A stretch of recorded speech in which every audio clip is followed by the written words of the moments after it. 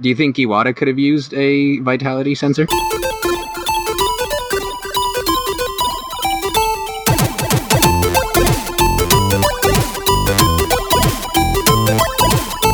Hello and welcome everyone to the Geekscape Games podcast. This is level 59! What the hell happened to 2015? That's right, we are back after a 1-week hiatus, and this time it wasn't because we were lazy, it was because it was the Judeo. Do you guys take breaks off because you're lazy? Yeah, well, I do. Or I'm here every week.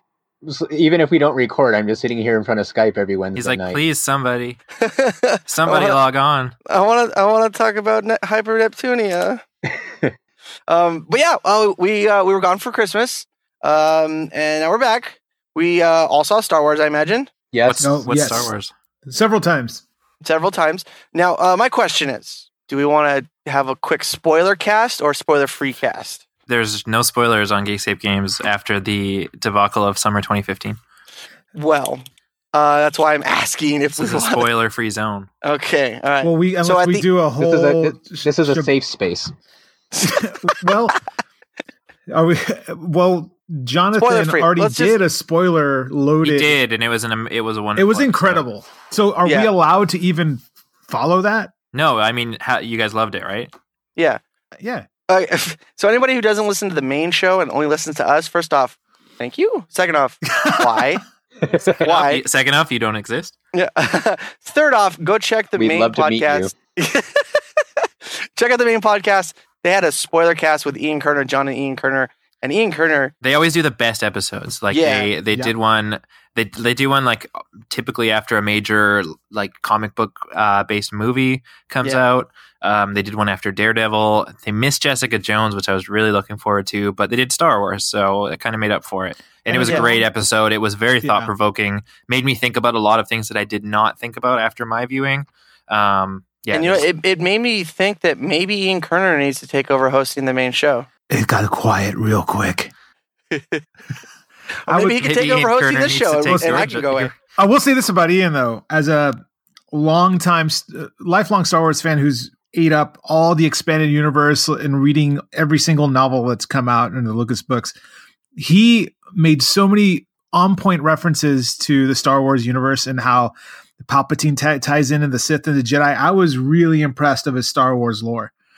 So for anybody who loves the expanded universe and really knows their Star Wars beyond the movies, that podcast is really worth a listen because Ian and Jonathan really do know what they're talking about. Yeah, it was great. And it might have been a different podcast, but I found out there's like a ferret that like protects people from the Force. It's from the Heir of the Empire series. What? Where Grand Admiral Thrawn? It's not a ferret. It's kind of like this reptile like pet that he kept on his shoulder the whole time that kind of neutralizes the Force. Yeah. So he can't be affected. But that's what the closest thing we have to that is in that the trailers where we see the stormtrooper fighting Finn with the blue lightsaber, where he's deflecting the lightsaber is not going through that baton. It's kind of similar to the weapons that the Magna Guards had in the prequels, where they have the ability to deflect lightsaber blows. Yeah, and vibroblades, that was a thing, right? God, yeah, I'm sure it's kind of like the vibroblade, but it has like this magnetic impulse or pulse that kind of deflect the lightsaber. Yeah, what the hell? It's like an animal that blocks the Force. It's bugging the shit out. Salamir. Well, my question while watching that movie was kind of like, why were the stormtroopers? Oh wait, spoilers. It's is that a spoiler? You can't ask any questions. No, I know, but just I don't want to get in trouble again. So if you haven't seen the movie, and number one, go see it. But if you haven't seen it and don't want to hear anything about it at all, then stop listening right now and come back when you have. Go ahead. It was wonderful though. I had a smile on my face the entire time, and even my fiance is not. She hasn't seen them in years and doesn't really know much about the franchise or anything like that. And like the moment the movie was finished, she just like turned to me and was like, "When can we see that again?" Really? Totally. Yeah. She loved it. And then she's like, we gotta make a priority to watch the old ones right now. And then we can read Shattered Empire and like blah, blah, blah. Whoa, dude, that's awesome. Does she have a sister? No kidding, everyone. You know she has a sister. You asked. I know. Does she want a green card? A green card. The thing that I was referring to were Salamir. They're furry, lizard-like tree dwellers, about 50 centimeters in length, native to Mirkir, most known for their ability to repel the force by creating a force-neutral A force field? Force neutral. Oh. Oh, man. King of comedy over here. Dane Cook, watch out. Derek Cranenfeld's coming for your crown. Anyway. You're really being a dick today, you know that? I'm just really excited. More than usual. More than usual. I'm excited. So, yeah. Star Wars was fun. Oh, it was great. There were just so many moments where, yeah. Juan picking up the conversation. Yep, picking it up. It was on the floor. I saw it here at Irvine at the IMAX as soon as I could with my wife and my downstairs neighbor, who's just a big Star Wars fan as I am, it turns out, and my sister and my cousin, and it was more than. Is that the guy that was cheating on his wife? Oh no, that's the other dude. That's some other dude. No, this is the cool guy downstairs who's in a comic Star Wars, pretty bitching guy. But we all had a good time, and I automatically wanted to see the movie again. Like, just needed to see it right after that. I've already to this point have read every single Force Awakens related novel, and really even read the novelization. I'm in the middle of novelization right now, just to kind of get more info. Yeah, sorry to interrupt. Oh no, go ahead. Oh, I've just been. If you guys read Slash Film, they've had great Force Awakens coverage ever since the movie came out, and they had a great article about the revelations that are in the novel and the thing that the novel expands on that may have not been exactly clear in the film. So that was really they've been doing a great job covering, and that article was particularly interesting. Well, one thing that, because the novel, I think, came out just when Jonathan and Ian recorded their podcast. Yeah. I don't know, it was an issue with some viewers about Rey being able to pilot the Millennium Falcon when she's... Spoilers. So, yeah, spoilers. Spoilers, you gotta stop. Yeah, that in the novelization, or actually one of the shorter books, it's like the Before the Awakening, where it has Which three is a kid's book. It's a kid's book. Yeah. It's like but it mentions that she is very good in repairing things, very much like Anakin Skywalker was, and like Luke Skywalker. He's kind of taking Anakin's piloting skills and repair skills and giving it to Rey, which further leads to the assumption that she's pretty much Luke's daughter, but that she salvaged a computer that can essentially play video games in the sense of like flight simulators. And it gave her the ability to fly any type of aircraft. Spacecraft. So anything from YT freighters to the Z headhunters to the X-wings to A-wings, she was able to do that stuff, which when she got to the Millennium Falcon and started flying that, she kind of had some experience from the computer version. That's where she kind of knew where things were. It could have helped a little bit if they showed that in the film to make it a little bit more clear, but that's the explanation as to why she was able to fly it. And we should stop talking about Star Wars now. If you recall, the 2006 movie of the year, Snakes on a Plane. That's true. Tracy Morgan. It was not Tracy Morgan. Never mind. It was Kel Mitchell. Okay. Do all black people look the same? Oh my god! Samuel L. Jackson and Tracy Morgan. You got them confused. Are there black people? No, he was talking about Kel Mitchell. No, not. You got Mace Windu and Brian Fellows confused. You got the kid from Good Burger. I don't know anything Tracy Morgan does, but he ends the movie by saying he could fly the plane. Car crashes. Yeah. Oh my god. Too soon. He's back now. I saw him on SNL like last week. Yeah, but Too soon. He's walking. Anyway, again. so Star Wars was good.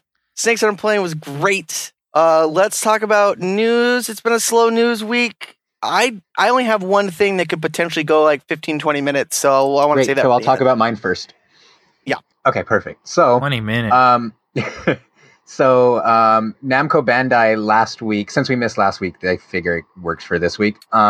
They took part in the Jump Festival in Japan last week and had quite a few announcements as far as upcoming releases. Some of it was unsurprising in terms of a new Tales game coming out, which at this point, those things might as well be the Call of Duties of JRPGs. So we have a new one of those coming out. We got new screenshots showing off some new characters from Project Cross Zone. M. Bison was confirmed for it, Metal Face from Xenoblade Chronicles, and then more screenshots of like Ryo Hazuki in action and that kind of thing. And then we got your typical... Oh, we got also a new One Piece game was announced, which, again, is like clockwork at this point. But the thing about each One Piece game is even though they come out every year, each one is usually a different style. So this one looks really interesting. It's going based off of the more recent story arcs and it's going farther than the last like major one did. So like fans seem to be really excited for it on top of more like of the Naruto stuff. So it's I mean, all kinds of Naruto. Ugh. Huh? Gaijin. I'm just gonna say it how you're the one who's always harping on being in Freedom Country, so I'm gonna pronounce it how we pronounce it in Freedom Country. Traitor.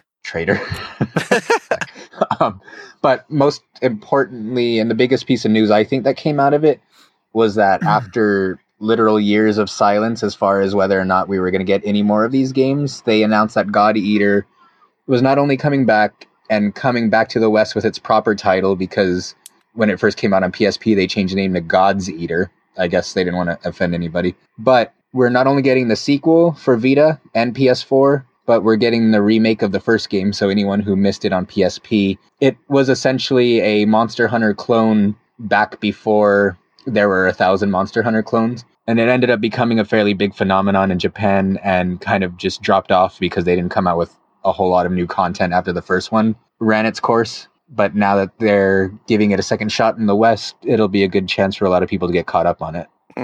And then outside of that, the only other news that I thought was notable was that with as far as those Skylander amiibos that people were freaking out over and buying copies of games they didn't want just to get them, turns out you didn't have to do that. Weren't you one of them? No, I wanted the game. But didn't you buy multiple copies of the game? No, my wife bought multiple copies of the game.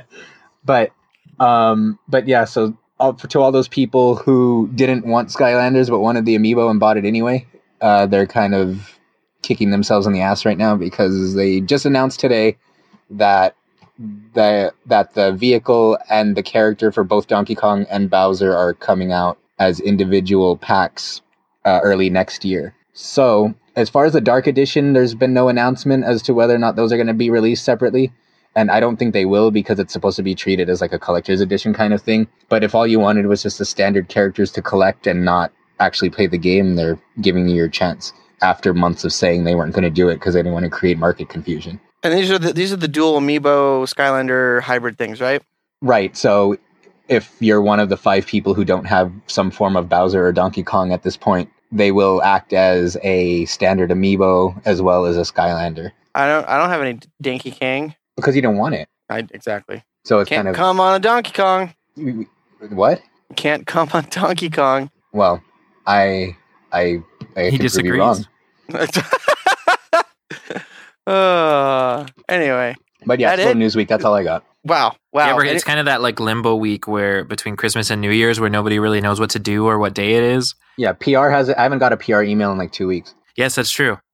I guess the only other like big thing that happened was Valve had their big fuck up with Steam. Basically, the company that holds their cache for their Valve store, they were getting DDoSed really heavily, and Valve servers were running at like 2,000%, and this caching company was having issues. So basically what would happen is you'd be shopping around the Valve store or the Steam store and go to buy a game. It would go to your cart. You go to check out, and there would be someone else's credit card information saved in place of yours. Wow.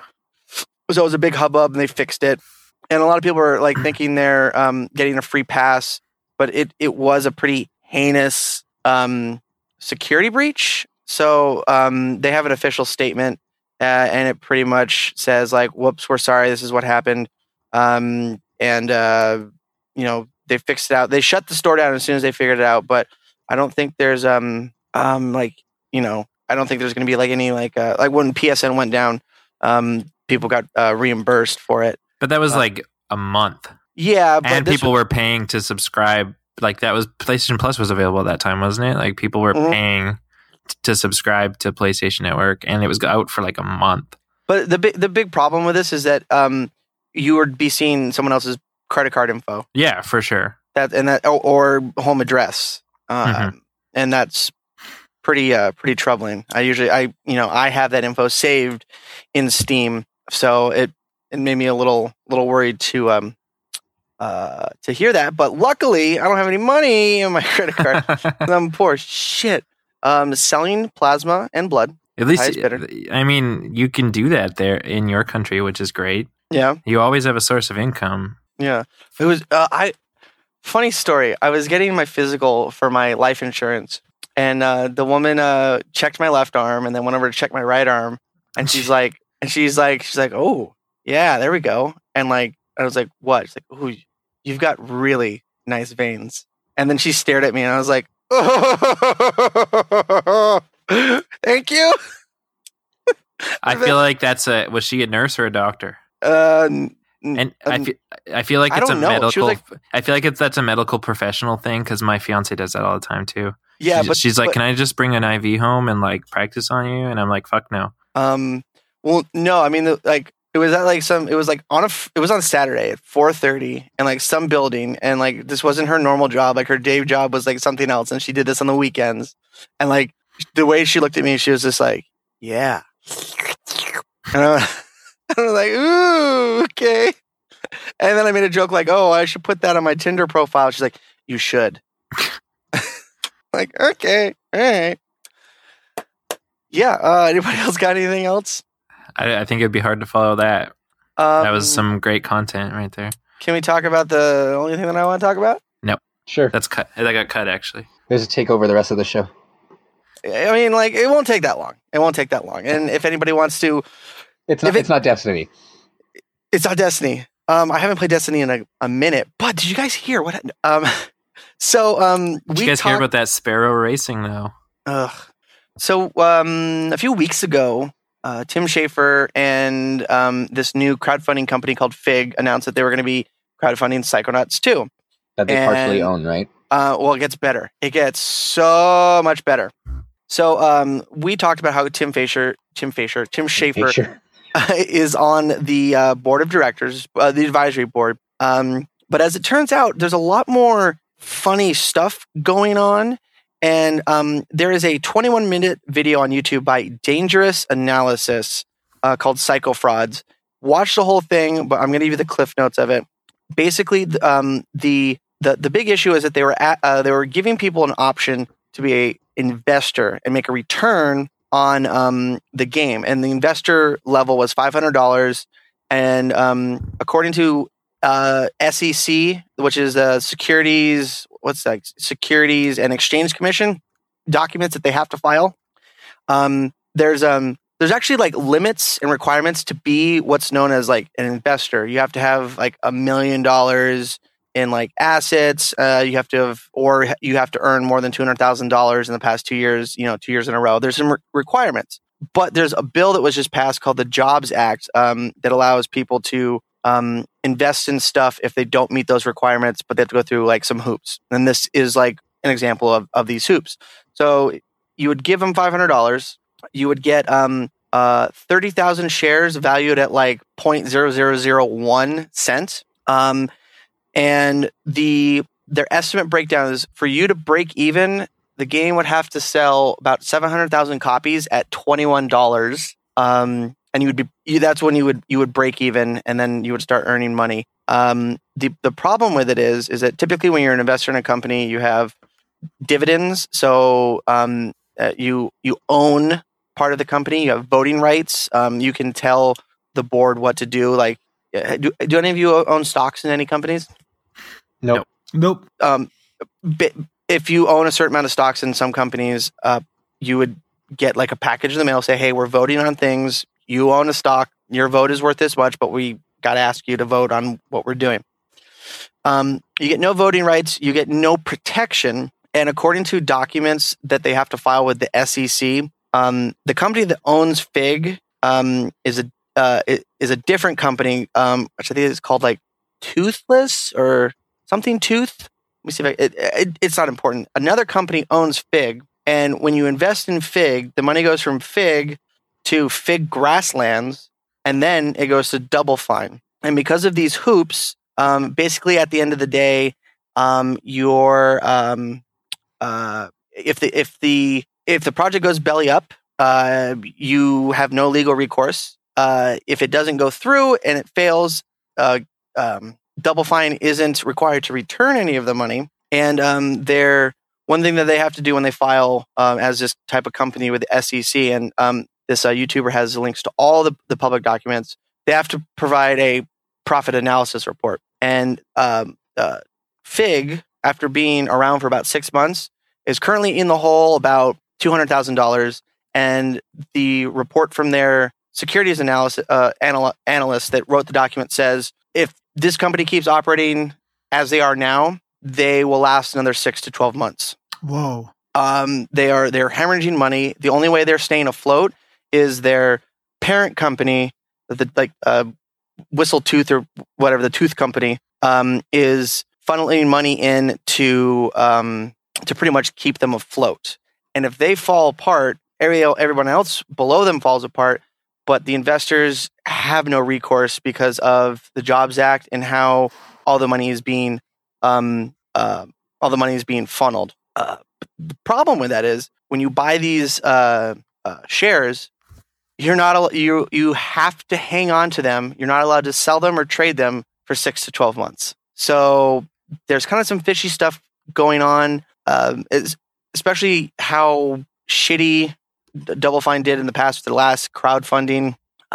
It seems like they're just doing it more, but just a little bit more blatant. But if the SEC public filing says company is only going to last 6 to 12 months, I would not put $1 into this and only buy the game at the once or if. And there's all this other legalese in there about how they don't actually have to provide a finished product or provide a product even close to what they're advertising right now.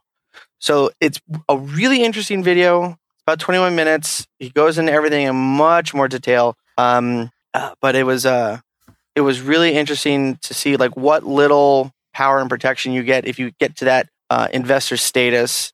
And they're projecting that you could break even at $700,000 at $21 a copy. But according to like sales data, most of those were sold in like Humble Bundles and like on Steam sales. So the game, at the end of the day, this guy who has a financial degree says the game would have to make $15 million for you to see any kind of profit if everything is going about, as their company is hemorrhaging money as much as they are. And the games themselves don't sell at full retail price. So pretty interesting. And I would love to get your guys' opinion on this weird kind of shady crowdfunding thing that Fig's going about. Do you think this is indicative of, possible future crowdfundings? Do you think Fig is going to, start crowdfunding other games, or is this a flash in the pan just so that Tim Schafer can take more pictures of him, throwing money in the air? What are your guys' thoughts on this? I feel like based on all of the Kickstarters that I've funded in the last number of years and I'm still waiting for, it seems no less bullshitty than, a company promising, hey, we're going to send this to you 3 days after the fucking project is over. And now it's been 4 years and I'm still waiting. What are you waiting on? Oh, like 8 things. Oh, geez. I keep being like, this one's going to be different. This one says that they're not going to be like that other project. I'm going to invest in this one.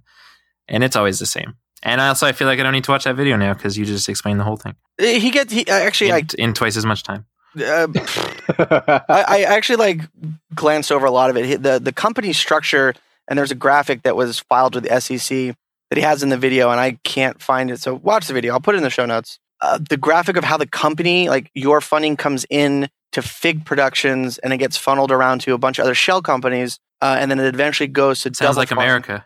Well, it sounds like any kind of investment, but the problem is with the new Jobs Act coming out, allowing people to not have this to be considered like a VC investor. There was this huge prerequisite, legally you had to have a bunch of shit to legally invest in something. And now this Jobs Act, and the Jobs stands for it's an acronym. It's not for jobs, but business security or something. I can't remember what it is. But yeah, Juan, do you have any thoughts and or opinions? I'm still waiting for Mighty Number 9. And Red That Ash demo is going ever to come come out? out before Mighty Number 9 does. it may very well come out before. But you know what? It's interesting how we have these Kickstarters, and I mentioned this before, that if you wanted to get a game going up from the ground up, you needed to front the money yourself. I think it's a little weird that you're asking the fans to front the money for the game, because there's no guarantee that we're going to get it. And even if the game sucks, it's like you're paying for something that you don't even know if the quality is going to beat to your expectations.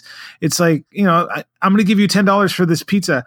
I don't know how good it's going to be. There's no one's ever had it before, so there's no way that we can judge it from reviews. But it's just going to be in good faith. Isn't that like pre-ordering anything? But the thing is, if you're going to pre-order anything, then more often than not, you already have an idea of what you're going to get because of prior experiences, right? But very very rarely, and I'm not saying it doesn't happen, but when you pre-order a game, 9 times out of 10, you're going to pre-order a game that you have a pretty sneaking suspicion is going to be something you're going to enjoy. Minus something you're planning on buying anyway. right, yeah, minus anomalies like Unity, which was a complete and utter disaster. I don't mean to cut you off, but when you see anybody take a product and go to an investor with capital and say, and I'm not a finance guy, I don't do business, but this is just from my common sense. Let's say if they took this game, Psychonauts 2, if I were running it, why don't I go to someone with capital? Why don't I go to an established publisher or someone that I can work with and say, hey, this is the game. This is what we have so far. The entire original team is back. The original voice actors are back. Our fan response, you can see from social media, has been through the roof. They're really looking forward to us. What are the chances that we can work together to make this happen? I'm curious to see if, before they went not through this Kickstarter, but this other crowdfunding thing, if they attempted to go to other companies with this game in mind, saying, "Hey, look, this is what we want to do," and them being turned down. And this is their last ditch effort to make it happen. Because I would imagine if this is a beloved franchise and people want this game to happen, I would imagine there'd be some company out there that would be more than happy to work with them to make it happen and provide more money that the crowdfunding could possibly give in. Oh, absolutely. But this just seems really, I mean, I have reservations about this, and I love Psychonauts, but after the Mighty Number 9 thing and seeing that the money that I put in and seeing that they want to make a movie and a show, and is that contributing to the delay? There's no telling that the money that you're going to put in, even if you're going to get some kind of residual or some profit, if it sells well, if it's ever going to happen and how long it's going to take. I mean, look, I'm already waiting, close to 2 years. It's already been over 2 years since Mighty Number 9. And there's no guarantee that we're going to get it. Yeah, it was announced, 2 years ago, 2.5 years ago at PAX? It was. I was at that PAX. Yeah. And we're still waiting for it. And look, and I even give money to, I only gave the money to that and to the people at Way Forward for Shantae. And both games were supposed to be out already. Now, are either of you, or any of you huge Tim Schafer fans, or any of you huge Psychonaut fans? Yeah, I love Psychonaut. I was a Tim Schafer fan until the last couple of years. I'm a fan of his. I just have reservations about putting my money into another project where I don't understand why a guy like Tim Schafer, who's known in the industry and I would assume is respected by some, that there wouldn't be some other company that would want to work with him. Why is it that he has to resort to this to get the game off the ground? It's something doesn't seem right. And go ahead. No, to me, it was kind of ballsy that he went for crowdfunding, considering what happened the first time. True, but it's kind of funny at the same time that, despite all that, I read a news story today that they just hit the $3 million mark. Yeah, and I think the goal was 3.3 million, right? Right. Oh, that was another thing. They surreptitiously adjusted their end date. So it was supposed to end like on the 29th. But they went in and like behind the scenes changed it to the 5th of January. So, so it didn't seem like they were going to make it, and they extended it. Yeah, that's an assertion that apparently one of the sources that the Dangerous Analysis guy does is somebody on Reddit was just noticing and following along. Was like, "Yo, this is supposed to end." They were just at the final stretch, and somehow they changed their date. Like it just changed on its own, no notice, or like, "Hey, we're extending it." It just changed. The thing that I derive most from this is that, and I don't want to say Tim Schafer the individual, but he's kind of the face of everything, and he's kind of like, it's always like Tim Schafer and Double Fine. He seems to be a serial crowdfunding abuser with Broken Age getting like, they wanted 400,000, they pulled in 3 million, and then when the game came out, they were like, "Whoops, it's not done. We need to make the next game out of sales from the first one, and we're going to release it in 2 parts." And then apparently he made another game called Space Base DF9, and they were asking for 400,000, and they got it, and they ended up like refunding one of their investors. There was a whole bunch of behind the scenes stuff, but they released the game to a point, and then they were like, "We're not going to finish the game. Here's the source code. Community finish it." And then they just wiped their hands and backed away. And that was the game that, when I spoke a few weeks ago, that you'll be playing, and then it'll just cut to black, and there will be font of typeface that comes up that says, "Oh, this is what's supposed to happen, but we didn't finish the game. Here's the source code." So the company has a history of doing this, and I feel like this is, I really hope that it's not going to be like this, but I feel like it's going to end just the same it did the last 2 times, where it fell apart and they left with a bunch of money. It's interesting. It's a very interesting story that I want to see come to an end. I just want to see what is going to happen. I would love to see something where if I put in $50, it says, "All right, I get this amount. You get this amount from me." But if the game doesn't come out at that specific time, or the game's not to quality standards that we like, that there's some kind of refund, or there's some kind of like backup, because I don't know many jobs where you get paid up front like this all the time. Like I don't get paid unless I do my time. And if I did some crowdfunding, like, all right, I'm going to teach 9th grade English, but I want to crowdfund $75,000 right now. And I could teach out of the book. I could just give handouts, or I could be like a really badass teacher. But it's like, would be very unfair. I can't imagine anyone paying that money to a teacher up front right off the bat without seeing any quality first. Like I'm very hesitant to give money like this. And after that, like what you just said about what happened with those 2 previous games, it kind of makes a little bit more sense why he's going to do this again. Like I love Psychonauts, but God damn it. Like I have very little faith that, I don't know. I just have little faith that it's going to come through.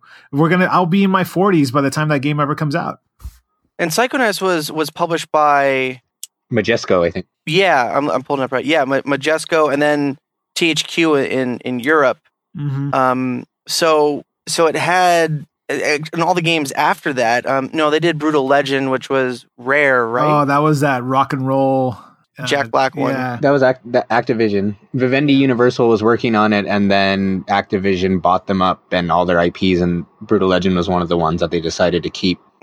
Which, ironically, like another person who's kind of hated by a lot of gamers, I guess, who follow the industry, but Bobby Kotick, is that how you pronounce it? Yep. Yeah.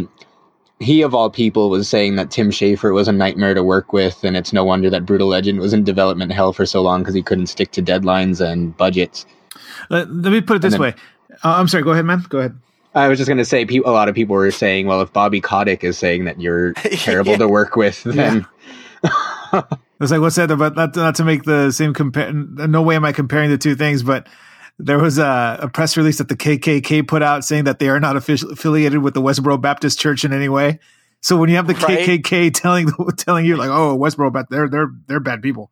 Yeah, there's I just looked up who Bobby Kotick is. Yeah, he's the CEO of Activision. So if the CEO of Activision is telling you somebody's bad, then there you go. They're pretty bad. But I was going to mention like a couple years ago. Remember when Bayonetta 2 was pretty much close to completion, if not complete, and they needed someone to help them publish the game, and Nintendo stepped in and said, "All right, we got you." I mean, I would even do something where like you want to get this company back off the ground. Get the game done, get a beta, something done where somebody can look at it and make a judgment call, like if it's going to be good quality or not. You could take that, pitch it, and see if a publisher will pick it up. To me, I wouldn't even advise anybody to throw in their money at this yet. I mean, I need to see something substantial first. It's great that the cast is back. It's great that the developers who worked on the first game are going to be back to work on the second game.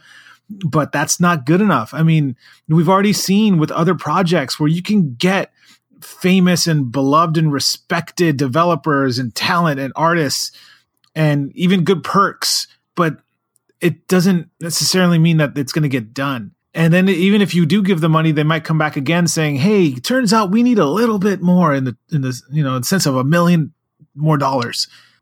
It's. And then when Nintendo stepped in with Bayonetta, they saw, and that is such a out of left field type of game for Nintendo. They saw a good product, they saw profit, they believed in it. All of these other developers and publishers all over the planet, big and small, haven't stepped up and said, "Yo, Double Fine." Exactly. Well, so there's got to be a reason. That's the thing. That's the thing. It's kind of like that girl. There's a reason why that girl doesn't have a boyfriend, right? That hit too close to home, Juan. Sorry. I've been there too. But you guys like, there's a reason why she's single. There's a reason why she's single. Or on Facebook complaining, is like, "I'll never get no man. I'm so lonely." And everyone's like, "You want to hang out?" And she's like, "No. No." I know another girl like that. There's a reason why these companies aren't reaching out and saying, "Yo, let's pick it up." And my concern is that people that are getting into the $500 investor level aren't reading the fine print. And dangerously, who does, right? True, but Dangerous Analysis says Shane always does. When I filled out the stuff for full screen, I read a lot of fine print. And I've been getting paid for a year. It's been great. Oh shit! I was supposed to share that money, wasn't I? Oh no! Whoops. Wait, we get paid for this? Yeah, right. There's a potential to get paid, and also, I would just like to point out the fact that we should not talk about the Double Fine stuff because it would take the entire episode, and then you guys said, not you guys, sorry, Shane said that wouldn't happen, and then it happened. All right, well that's that. Well, hey, it was good conversation. Do you have any input? No, I was bored as fuck. Well, since we have a little bit of time, we were going to talk about our favorite games of the year, but I think we might be running a little late on that. So no, we can do it. We can absolutely do it. We can do it. But I was going to say, instead of talking about games of the year, let's talk about game of the year. Or maybe if you just have like 2 or 3 you want to talk about briefly, because I haven't played anything this year hardly. So mine's not going to be long. I don't know about the rest of you guys, but I think how about if we and Josh just do our games together? Because we had a conversation because we actually had lunch together today. I heard about that. Nobody ever invites me for lunch. Yeah, me either. We're only a couple of 1,000 miles away, but you guys could come to Canada for so cheap right now. Have you seen my exchange rate? When are you going to invite? I'll go to Canada. I will. Are you going to pay for my passport? I do have a passport. You don't have a passport? We're getting off topic. Passports, Canada. Video games of the year. In your passport. Right. Games. I'll start. No, I'll start. Let's just. I'm just going to go down the article real quick. If anybody has any input, we'll make it quick. We can do it quick. Not Tim Schafer Double Fine quick, but a little bit quicker. Derek, your number 5 game was Splatoon. Not a surprise. Love that shit. I own it and still haven't played it because I can't play it on the gamepad.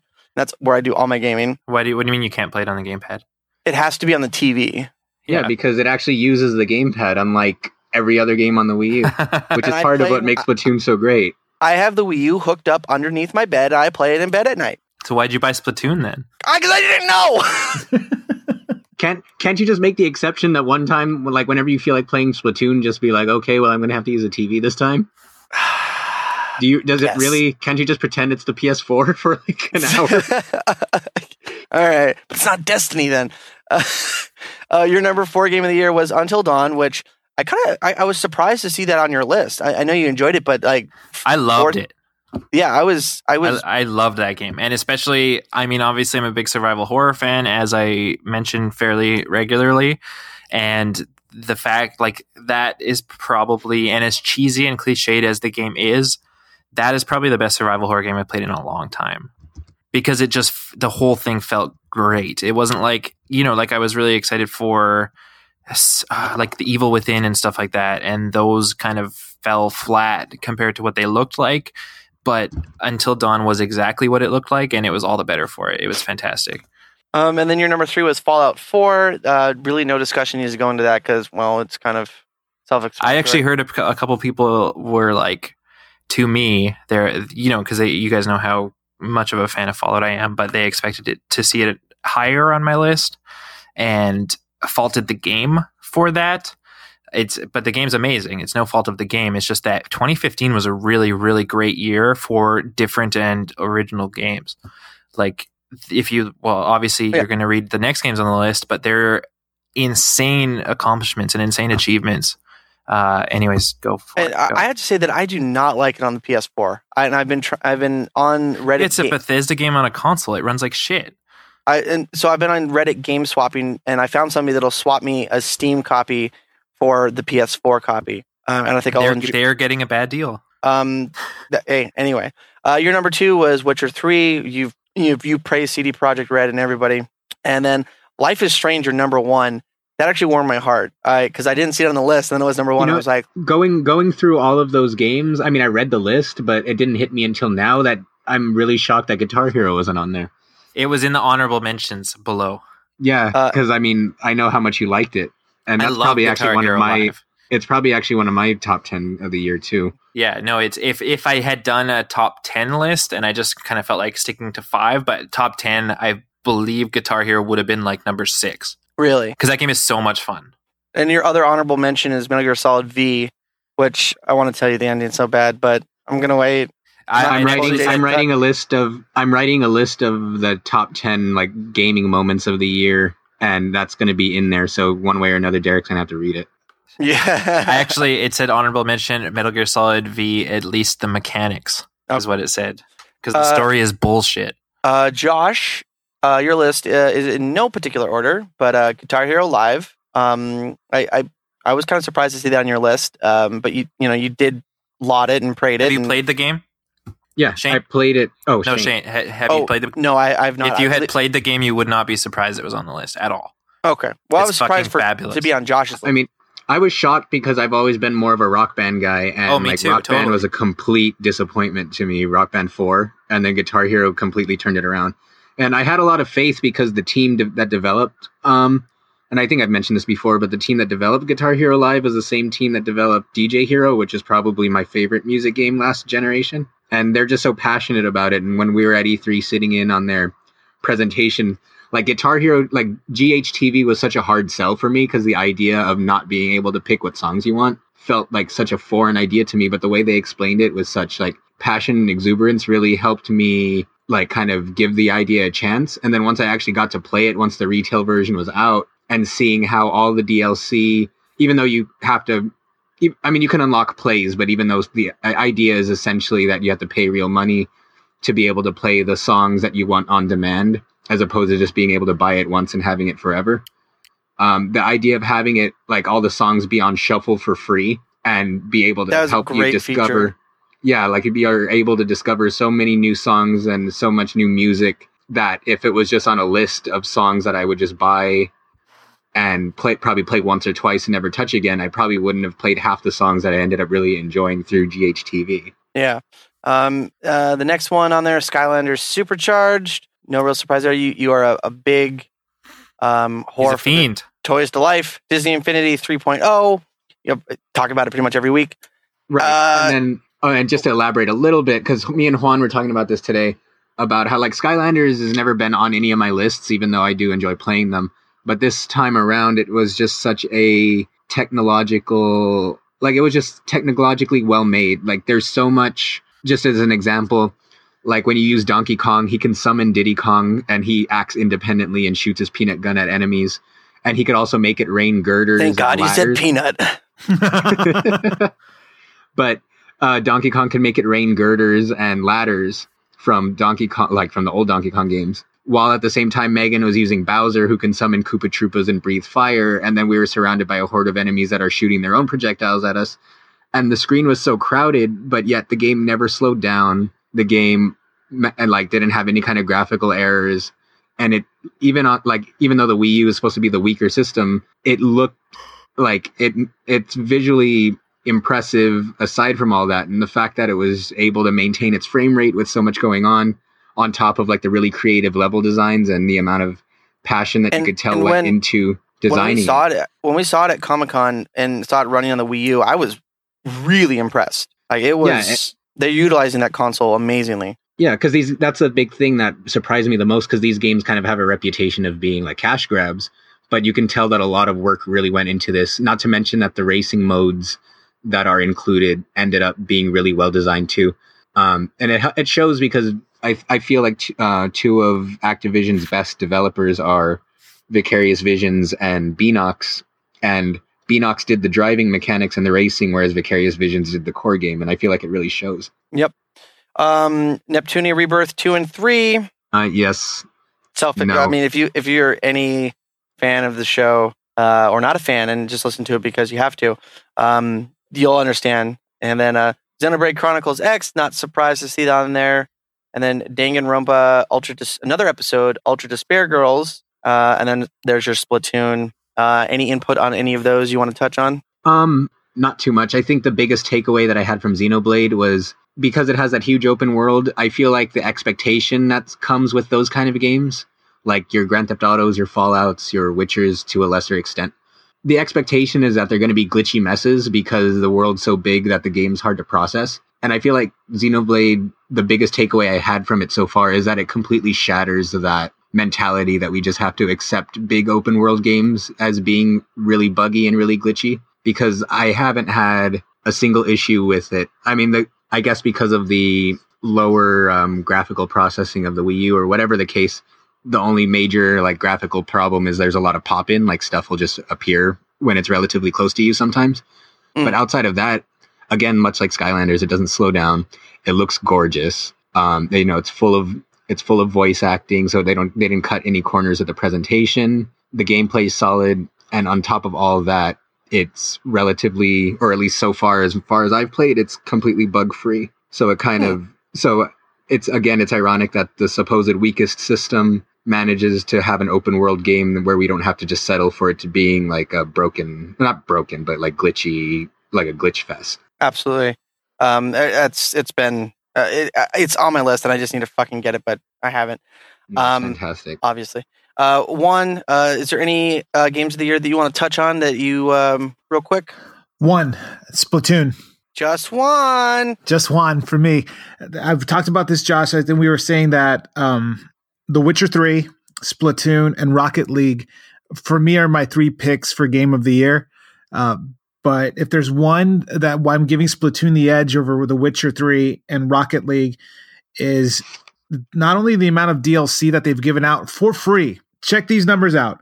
40 DLC weapons have been released since launch, and about 10 new maps, all of it for free. And they're not getting the praise that they obviously should deserve. No, for that. I mean, no one's making a big deal out of it in an age where we have $50 season passes, right? Hey, let's not go down to how much a AAA title is worth. No. We'll not.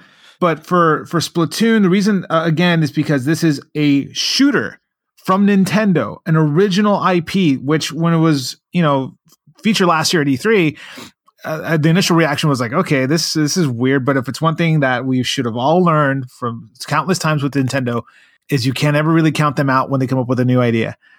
And Splatoon, I'm still waiting for my vitality sensor. Except for the vitality, but that never saw the light of day. But just today was announced. Thing on my dick.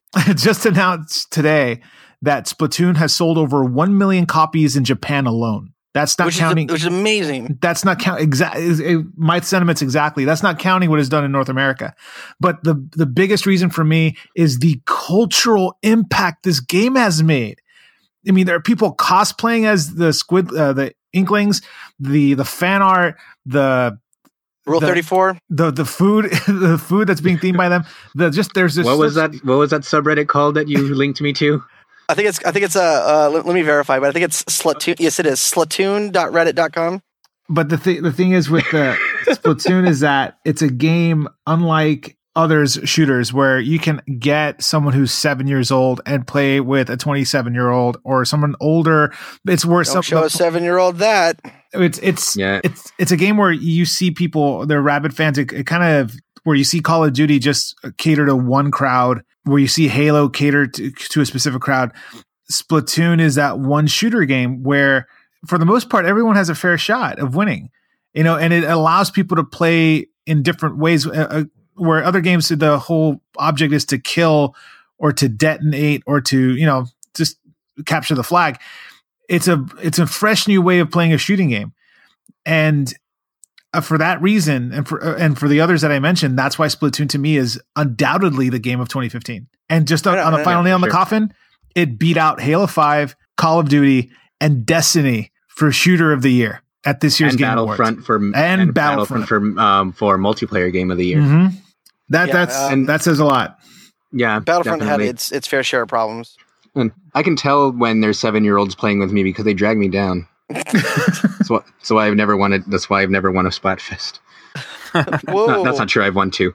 I got a quick question though. Speaking of what we were talking about earlier, do you think Iwata could have used a vitality sensor? Oh God. Sorry, I couldn't help it. That was good. That was like really a Shane level joke. It was great. Well, there wasn't enough racism involved. Anyway, my games of the year. I had to dig deep because usually I can think, I play this. I had to fucking look at what came out this year, and I had to dig deep and scrape the barrel. My number 5 game of the year is TIS 100. That's that puzzle game where you have to write assembly language code.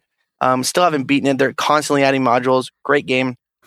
Monster Hunter 4 Ultimate. Do I need to explain why? I mean, come on. Number 3 was the DMC Definitive Edition. That was my game of the year. Or it was in my top 5 a few years ago when it originally came out. So this version is just great. It looks awesome. 60 FPS. I love the new Dante. Number 2, Homeworld Remastered. It's like one of my favorite RTSs. The new 4K version. Everything is updated and homogenized between the 2 titles. Plus, you get the one in the original in their original states. Awesome. It's fucking hard, really hard. But my game of the year is Metal Gear Solid V: The Phantom Pain. I loved it. I loved the story. It gave me that craving of like a BioShock Infinite ending, and that's the kind of ending that I love in any kind of media. But I just put so much hours into it. And my honorable mention of the year, Counter-Strike Global Offensive, because besides MGS 5, I put more time into that than anything else. Can you do me a favor? Mm-hmm. Could you stop calling it Metal Gear V? Have you beaten the game? No, but I know what happens. And I know that in Japan, they verbally call it Metal Gear Solid 5, so Kojima's full of crap. Okay. All right, well. Anyway, read the full... We'll put the link in the show notes. We have some of our other writers in there giving their opinions. But what do you say we get into what we've been played and make it quick? Yep. Yes. Derek, I'll let you go first. Yeah, sure. So after seeing Star Wars, I obviously had a hankering to play some Star Wars video games. Borrowed Battlefront off a friend. So fucking boring. I think I probably have played it for like 45 minutes total. And just because there's no... I don't know what it is about it. Honestly, like the mechanics feel okay, but super generic. The graphics are gorgeous and it sounds wonderful, but because there's no... when you're playing like Rogue Leader or something like that, like, yes, you're playing these missions that you've seen in the movies and that you've played a dozen times or whatever, and you're doing a lot of the same things here, but for some reason it just doesn't feel fun. And there is no, I remember when the game came out and people were making fun of it for the amount, not the amount, but the lack of content in the game. And I was like, it can't be that bad. It's that bad. It's that bad. Like you were, like the whole argument on like, is this game worth this much? I can't believe the $1 per hour of content in Battlefront is not good. This is not good. I don't even have a word for it. It's so bad. But it's probably the most disappointing game that I've played this year, I would say. And it's unfortunate because I love the old Battlefront. Of course, the gameplay looks gorgeous in this one. It's not very much fun. And I was bored after about 45 minutes, and I did pick it up one more time, but and then I played it for another half an hour, and then I was like, I think I'm going to play Fallout now. But in good Star Wars games, I have never played Knights of the Old Republic. What? Oh my god! And get off the show. So where's Kenny? So I didn't own an Xbox or a PC at the time. It actually came. So it came out on. You still don't own an Xbox or a PC. I do not. But it came out on. It came out on iOS last year, and I actually bought it right when it came out and put about an hour or so into it, and for some reason didn't play it again. Since then, they've updated the game a lot. It has controller support. It has iCloud save support, so I can play it on my iPad and then play it on the train when I'm on my way to work and continue the same save game and everything like that. So I've been playing that one a bunch. That game is fantastic. I can't get enough of it. I was actually playing it right before we started Skyping, and I'm probably going to play it a little bit when we're done, except probably not because I got to get up for work at 5 a.m. So aside from that, I tried the demo for there's a demo on PSN for Metro Redux. It's amazing. Didn't you play it with me at Comic-Con? Metro, I did not play. I've never played Metro before. I always thought it sounded kind of interesting, but I thought that it was an open world game, and it's not. It's very linear, and it was. I was just reading a thread on somewhere when I was at work yesterday, and they were talking about some of the best like linear shooters that from the last number of years, and the ones that kept being repeated were either Wolfenstein: The New Order or Metro and Metro Last Light. And I can see why you can be confused because the other games from that publisher are Chernobyl. Yeah, exactly. I thought it would be like a Chernobyl, which sounded amazing, and I tried it, and I just couldn't get into it because I'm not a huge fan of open world games typically. But yeah, I played the demo. I played right through the demo on this one, and I can't wait to actually pick up the full game because the story, like sound is phenomenal. The graphics are fun. Like the graphics are pretty good. It's like a redone version of a PS3 title, but it looks actually quite good. But it's one of the most beautiful games on a PC too. Yeah, it's so atmospheric, and that was really what sold it to me. It's more, it's like a post-apocalyptic nuclear title, but heavily atmospheric and more kind of survival horror-y than you actually. The first choice that you have when you start is whether you want it to be. There was something like survival mode or soldier mode, and one of them is like a more atmospheric survival horror-esque experience where ammo and stuff is more limited, and the other one is like for more shooter-oriented players where you have more ammo and there's more enemies and everything like that, which was actually really neat. Kind of two distinctly different ways to play the game. I can't wait to pick it up, though. That one, I don't know how, because even the Redux version is old. Like, it came out mid last year for the PS4. I don't know how these games eluded me for so long, but they're amazing. Yeah, we played them at the Square Enix bar. Well, I played it at the Square Enix bar. I don't remember that. I just remember playing Hitman Sniper and Hitman Go and that Nosgoth game, which was I do remember you picking it up. Actually, I do now. Nosgoth was bad. It was bad. I'm gonna let Josh go. What have you been playing? I played a few things, but the biggest one that I wanted to talk about was the Force Awakens playset from Disney Infinity 3.0. How is it? It is disappointingly the worst of the 3 Star Wars playsets. Holy shit, really? And not because it's particularly bad. Like, they're all essentially the same. They have like small differences, but their core mechanics are all the same. And it's funny again that you mentioned DMC Devil May Cry, because like the rest of the Star Wars playsets, the combat was developed by Ninja Theory and feels very, very close to DMC in the way that the melee combat works. But they added a few things to it that aren't in the other Star Wars playsets, like being able to collect scrap to be able to build additional areas or like bridges or ladders so you can get to new areas, which actually becomes kind of pointless really quick because when you level up, you can unlock like a double jump, which lets you jump to most of the places where the ladders lead you anyway. But I mean, outside of that, it follows the movie surprisingly close. Like I thought that a lot of times when licensed games come out, especially when they're shrouded in such secrecy as Force Awakens was before it came out, usually it'll be like some kind of weird side story that they just make up for the game. But in this case, it follows the movie really close. And I won't spoil anything, but Juan and I were talking about it earlier, and they do this, like the funniest thing about the game is that they dance around a lot of the biggest plot points in the movie to the point where they don't show any of them happening, but there's like little hints that it happens, to the point where it's just kind of like, if you've seen the movie, you just kind of laugh at yourself and they're like, well, I wonder how they came to that conclusion.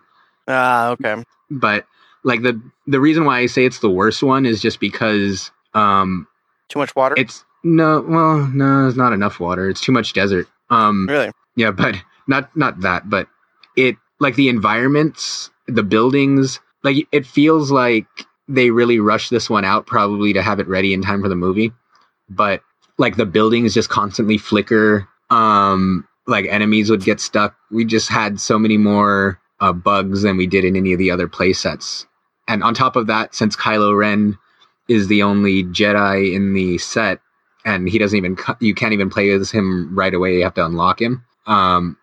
Much like the other Star Wars sets, the Jedi characters are the most interesting to play as. So, considering that there aren't any Jedi aside from Kylo, like the cast doesn't really feel as fun to play with as, say, the Clone Wars playset or even the prequel playset. So, I mean, not prequel, the original trilogy playset. But one thing that I do want to give the new one a lot of credit for is it probably has the most entertaining space combat out of any of the three, because it actually feels like a more simplified version of Rogue Squadron, because it's like you're flying through space, shooting down like Star Destroyers and waves of TIE fighters. And it's those sections are just a blast to play, I think. Right on. How about you, Juan? What do you got?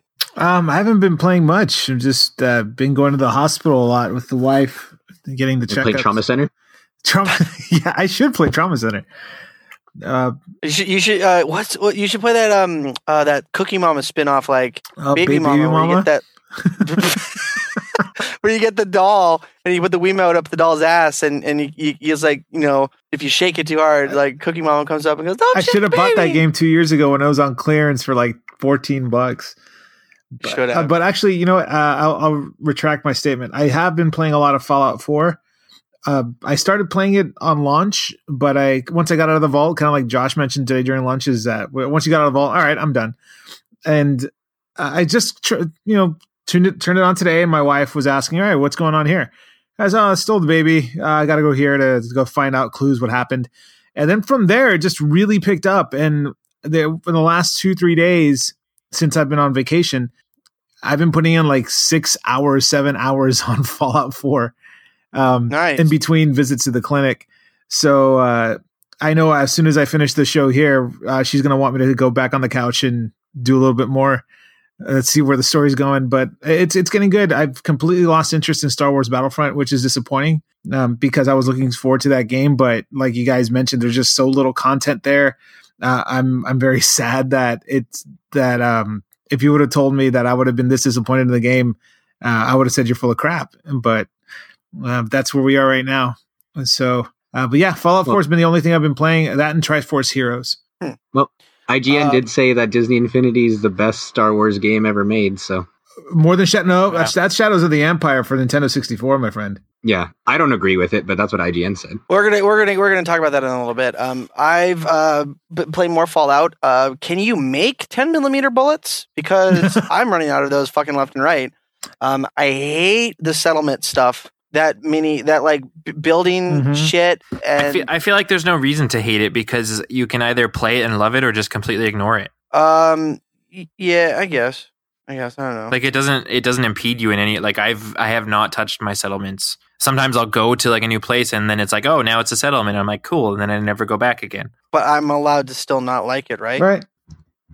I mean, but to hate on something that's completely optional. Well, and a lot of people love. Like, have you seen the stuff that people are creating? And they're like, I haven't even touched the main campaign because I've spent 100 hours making settlements. Yeah, I guess. But I don't enjoy it either. I can see its merit, though. Okay, touche. But deal with it or fuck off. Oh God, I love that. Oh, I love that. That focused so much ammo for me on Facebook. But I finished Blops 3. And I got a very scathing write up for it, like ready to go. I just have to actually write it. But but I can't tell you how, like, so I was playing co-op with a friend, and we were going through, and the whole fucking time we just had no idea what was going on. It was like, go from one area to the other area, shoot more bad guys, go to another area, shoot more bad guys, go to a deserty area, shoot bad guys, then go back to the first area, shoot different bad guys. What is bad guys? And so I had to look up the fucking synopsis on goddamn Wikipedia to figure out what was going on. And I'm like, oh, this makes sense. This makes sense. This makes sense. And like, they were constantly talking about like, oh, they released the data. They released that data and so many people died. And we're like, what data? What data? And like, I had to look up on Wikipedia and like, they released the location of all the CIA fucking safe houses. Okay, yeah, that's fine.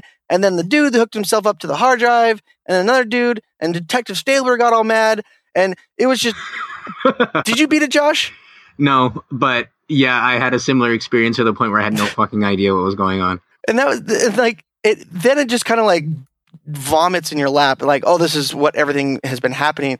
But that ending, oh my God! Wait, what are we talking? The most? Are we still talking about probably the worst? Yeah, I've read. They're talking about Call of Duty. I didn't finish it, but I read the ending, and that's probably one of the worst endings I've heard in a really long time. Oh my God! Should I? No. Okay. Wait, what game is it? Who cares? Call of Duty Black Ops 3. Oh no, go ahead. For me, you can spoil it. No, don't spoil it. No, don't. We'll talk it after the show. It's retarded. I have one word to describe the ending, but I'll save it for the end. Until after we're done. Okay. I guess that's it. Mission objectives. All right. Last week we asked you guys, what is your most hype game of 2016? Chris S said Divinity Original Sin 2. Robert B said The Legend of Zelda Wii U, which there might be some information coming out. Did Adam write that up on our site about that trailer? Yeah. Yep. Yeah. Well, check. That's my around the site this week is Adam's write up of a. We're not at that section yet. Fuck off. Yamez S said Half-Life 3. You're gonna have to keep waiting, bud. You're gonna have to keep waiting. Kyle H said Uncharted 4. Christopher H said Kingdom Hearts 3. Oh wait, it's never coming out. What are you talking about? Yeah. And then Sage C said No Man's Sky. Then Cree B said I'm not looking forward or over to any games. I'm looking forward. Wait, what? I'm not looming forward. Fuck. I made a typo. Fuck off, Cree. He's looking forward to Horizon Zero Dawn. And then Cameron C said Overwatch. Overwatch looks awesome. Yeah. I'm actually hyped for that. Anybody else got any responses? Yeah, I've got Andrew M said Triple H's return to avenge Roman's attack from Raw the other week. And then he said, oh, you mean video game? Let's go with Dishonored 2 or the new Mirror's Edge. Miles H said Deus Ex. And Nathan M said there's so many Hyrule Warriors Legends, female Link dual wielding crossbows. Yes, please. I'll take that. Legend of Zelda Wii U. How about dual wield these dicks? In all honesty, it's a toss up between Horizon Zero Dawn and No Man's Sky. That's why people think you hate women. Both of those games look like so much fun and have the potential to be a great time. And that's it. And then I had Diana T said any new information on Fire Emblem Cross Shin Megami Tensei. GOG said Persona 5. Jonathan London, our fearless leader, said Zelda, with Ni no Kuni and Pokemon Go close behind. Mary C said Last Guardian and Kingdom Hearts. Is that our Mary C? Yes, it is. Well, give her full name, give her credit. You know, she's a contributor. Her games of the year are in our article. You say Eric F all the time. I don't. You do. That's not me. I think Derek's the one actually who says Eric F. Yeah, and then he changes it. I don't even know who Eric is. So. Yeah. I'm kidding. I think he changed his name to Inverse. Eric I. Eric I. Eric I. And then Daniel S. said, the final chapter in the Zero Escape series. That's 2016, right? Which I think it is. And then Adi G said Uncharted. I have a couple. I have John N. says Zelda Wii U and Star Fox Zero. Jalen T. saying Overwatch with a giant exclamation point. And my wife also echoes saying Zelda Wii U. And I know Carlos Lopez is not here, but I know he would say Tomba. Fuck Tomba. Tomba 2 on PSN. That's right. Our mission objective question for you this week is: what is your favorite Star Wars game of all time? It's in honor of Star Wars. It's in honor of the Star Wars that came out. All right. I'll set it up. Toss it up. Someone go. Okay. I can't just pick one, so I'll make it quick and just say Rogue Leader, Rogue Squadron 2 for the air combat. For the RPG mechanics and the story, Star Wars Knights of the Old Republic, and yeah, it's one of those two. Don't make me choose. Yeah, I feel like I can't say Knights of the Old Republic yet because I'm only a couple hours in, but I feel like it definitely has, once I finish it, it'll probably be that game. But yeah, Rogue Leader, Rogue Squadron 2 has got to be it for me. That was my first GameCube game, and I can't even put in words how many hours I spent in that game. Really? I bought that game before the GameCube was out. Like Toys R Us had a bunch of games out a month early, and I just bought it and was. You're like, I'm going to buy this and read the manual. Remember manuals? I did that for something. I bought a game and didn't have the console, and I read the manual for like fucking ever. Weird, huh? One? I'm gonna. Damn, there's a couple because it has different things. Star Wars Pod Racing or Star Wars Racer for the PC. That was a good one. Right? That's right. Star Wars Racer for the PC, not for console, but PC. My God, it was a glorious. And you have to play it with a flight yoke. That's right. That's our Splatoon again. Second, Shadows of the Empire was fantastic. And lastly, just because I wanted that to participate in that space battle over the moon of Endor, Star Wars Rogue Squadron for the GameCube. That let me live out every major scene from the Star Wars trilogy. It's still to this day holds up so well, so damn well. It still looks really good. Yeah, it still does look good. It's crazy. It's such a well done game. Those three games right there. So that writer who said that no offense to Disney Infinity Star Wars Force Awakens playset, I'm sure it's a great thing, but either that person's never played the games that we mentioned, or they're 15. Like 15's a bit old.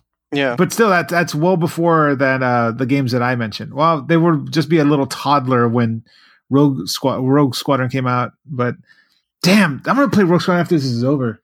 I still got that Naboo Starfighter still unlocked, so I'm ready to go. Right? Yep. Right. That was and that wasn't it like a long time before the movie came out too, right? It was right when it was right when the movie came out, so they had that in there, and you had to put a code to get it. Yeah. Mine, it's a hard fucking tie between Shadows of the Empire and Pod Racer. Those were just amazing games, and won pretty much. I hit it all. I did see a review of it recently from Pro Jared, and he does touch on how the controls were kind of shitty, but it was so good, and like it really brought that it was so awesome playing a background character, and Dash Rendar is still like one of my favorite characters from the universe.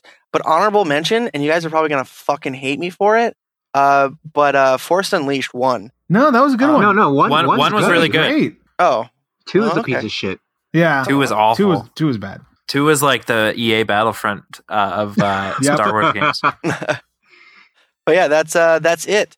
So we got to do it around the site. Let us know what your favorite Star Wars game is of all time. Leave it in the comments around the site. Mine around the site is Adam's write-up of this potential new Zelda trailer for 2016 is coming out. Is quite interesting content, so give that a read.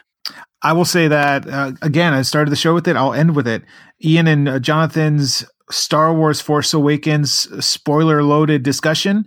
It's absolutely fantastic. There are lots of commentaries out on YouTube and on iTunes, but Jonathan and Ian's is by far the best that I've listened to. since the movie's release. Go check that out. Yep, same here. I'm going to go with all of the best of lists. We had the movies list published yesterday. Sorry, the video games list published yesterday. Everyone's top movies were published today. And then tomorrow we have like a final wrap-up article going up that has TV shows and comic books and kind of everything else that didn't fit within the movies and video games piece. Geek moments, everything like that. It's a really good read, actually. I'll have to check it out. If I didn't contribute to it. No, you did not. None of you did, you bastards. Hey, I contributed the only thing that I felt like I would have been valuable for. I could contribute to other stuff and just put garbage in there. Just contribute. My top 5 favorite movies of the year. Star Wars. I can't even remember. Great. I can't. What was that movie? I saw Star Wars. The only other movie I saw in the theater was that Johnny Depp movie where he played Whitey Bulger. Oh yeah, Black Mass. No. Yeah, that was a fucking good film. Put that in put that in your list and smoke it. The list is already up. You missed the deadline. I can edit it. I won't. Right.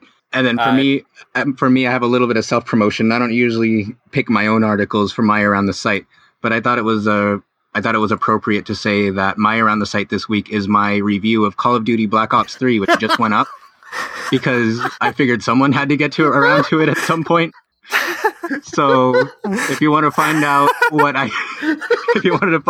we thought of Black Ops 3, go ahead. You literally just posted. That's what he was working on during the show. You cunt! Oh my god! When did you start the game, Josh? Like a week this morning. Don't tell him that Oh my god! You cunt! For those of you who don't get it, if you're just listening to this show, Shane has been working on the Black Ops 3 review for months now. No, Shane hasn't been working on the Black Ops 3 review. I've actually been taking notes. And Josh, in the span of like 2 weeks? The game came out at the beginning of November. No, but here's the thing, though, because I was listening to what you were saying earlier, and I feel like that would make a really good editorial, like what the fuck they do with the story, because it's really, really bad. And that's actually what my review is going to be about, because I feel like the merits of the game right now are like it's not topical, but I want to get deep into why the story was so fucking disjointed. Fuck yeah, you, for sure. Josh. Mine was pretty much all about gameplay. So there you go. You less than 24 hours in the year, and you fucking got me right at the end. I can't. That was fucking smooth as shit, wasn't it? Like, because I was looking at the front page, and the last thing I saw was a review of Hateful Eight, and then it just went up. Like, no, it didn't. Hit the F5 key, and then boom, Black Ops 3. I'm like, mother. We need to keep this moment. So we have to tag this moment. So when we do our 100th anniversary show, like our top moments ever. This is my number one for sure. Yeah. I can't believe it. Well, I feel like did you see it was about 2 weeks ago on Facebook. Josh was like, he's like, oh, my school's finally done. I can't wait to start playing all these games I missed this year. And then I commented and I said, I bet you could have a Call of Duty review up before Shane does. And then it happened. And the thing is, I feel like the last month and a half of shows have been building up to this moment, so it was like a perfect payoff. You are especially when you started ranting just now about how you just finished it.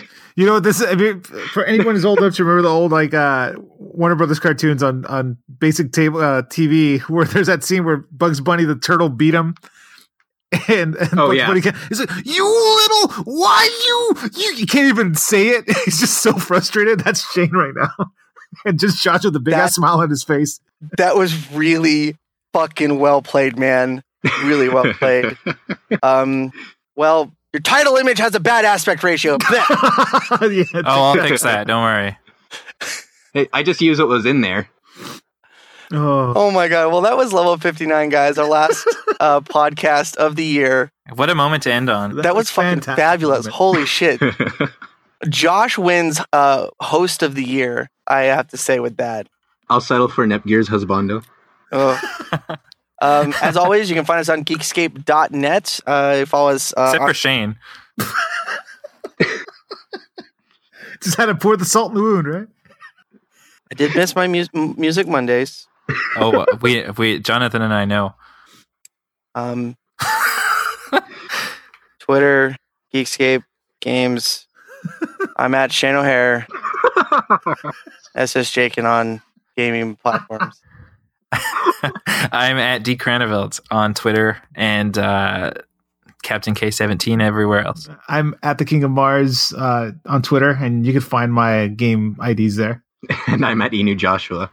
See you back in 2016, guys. Bye. Bye.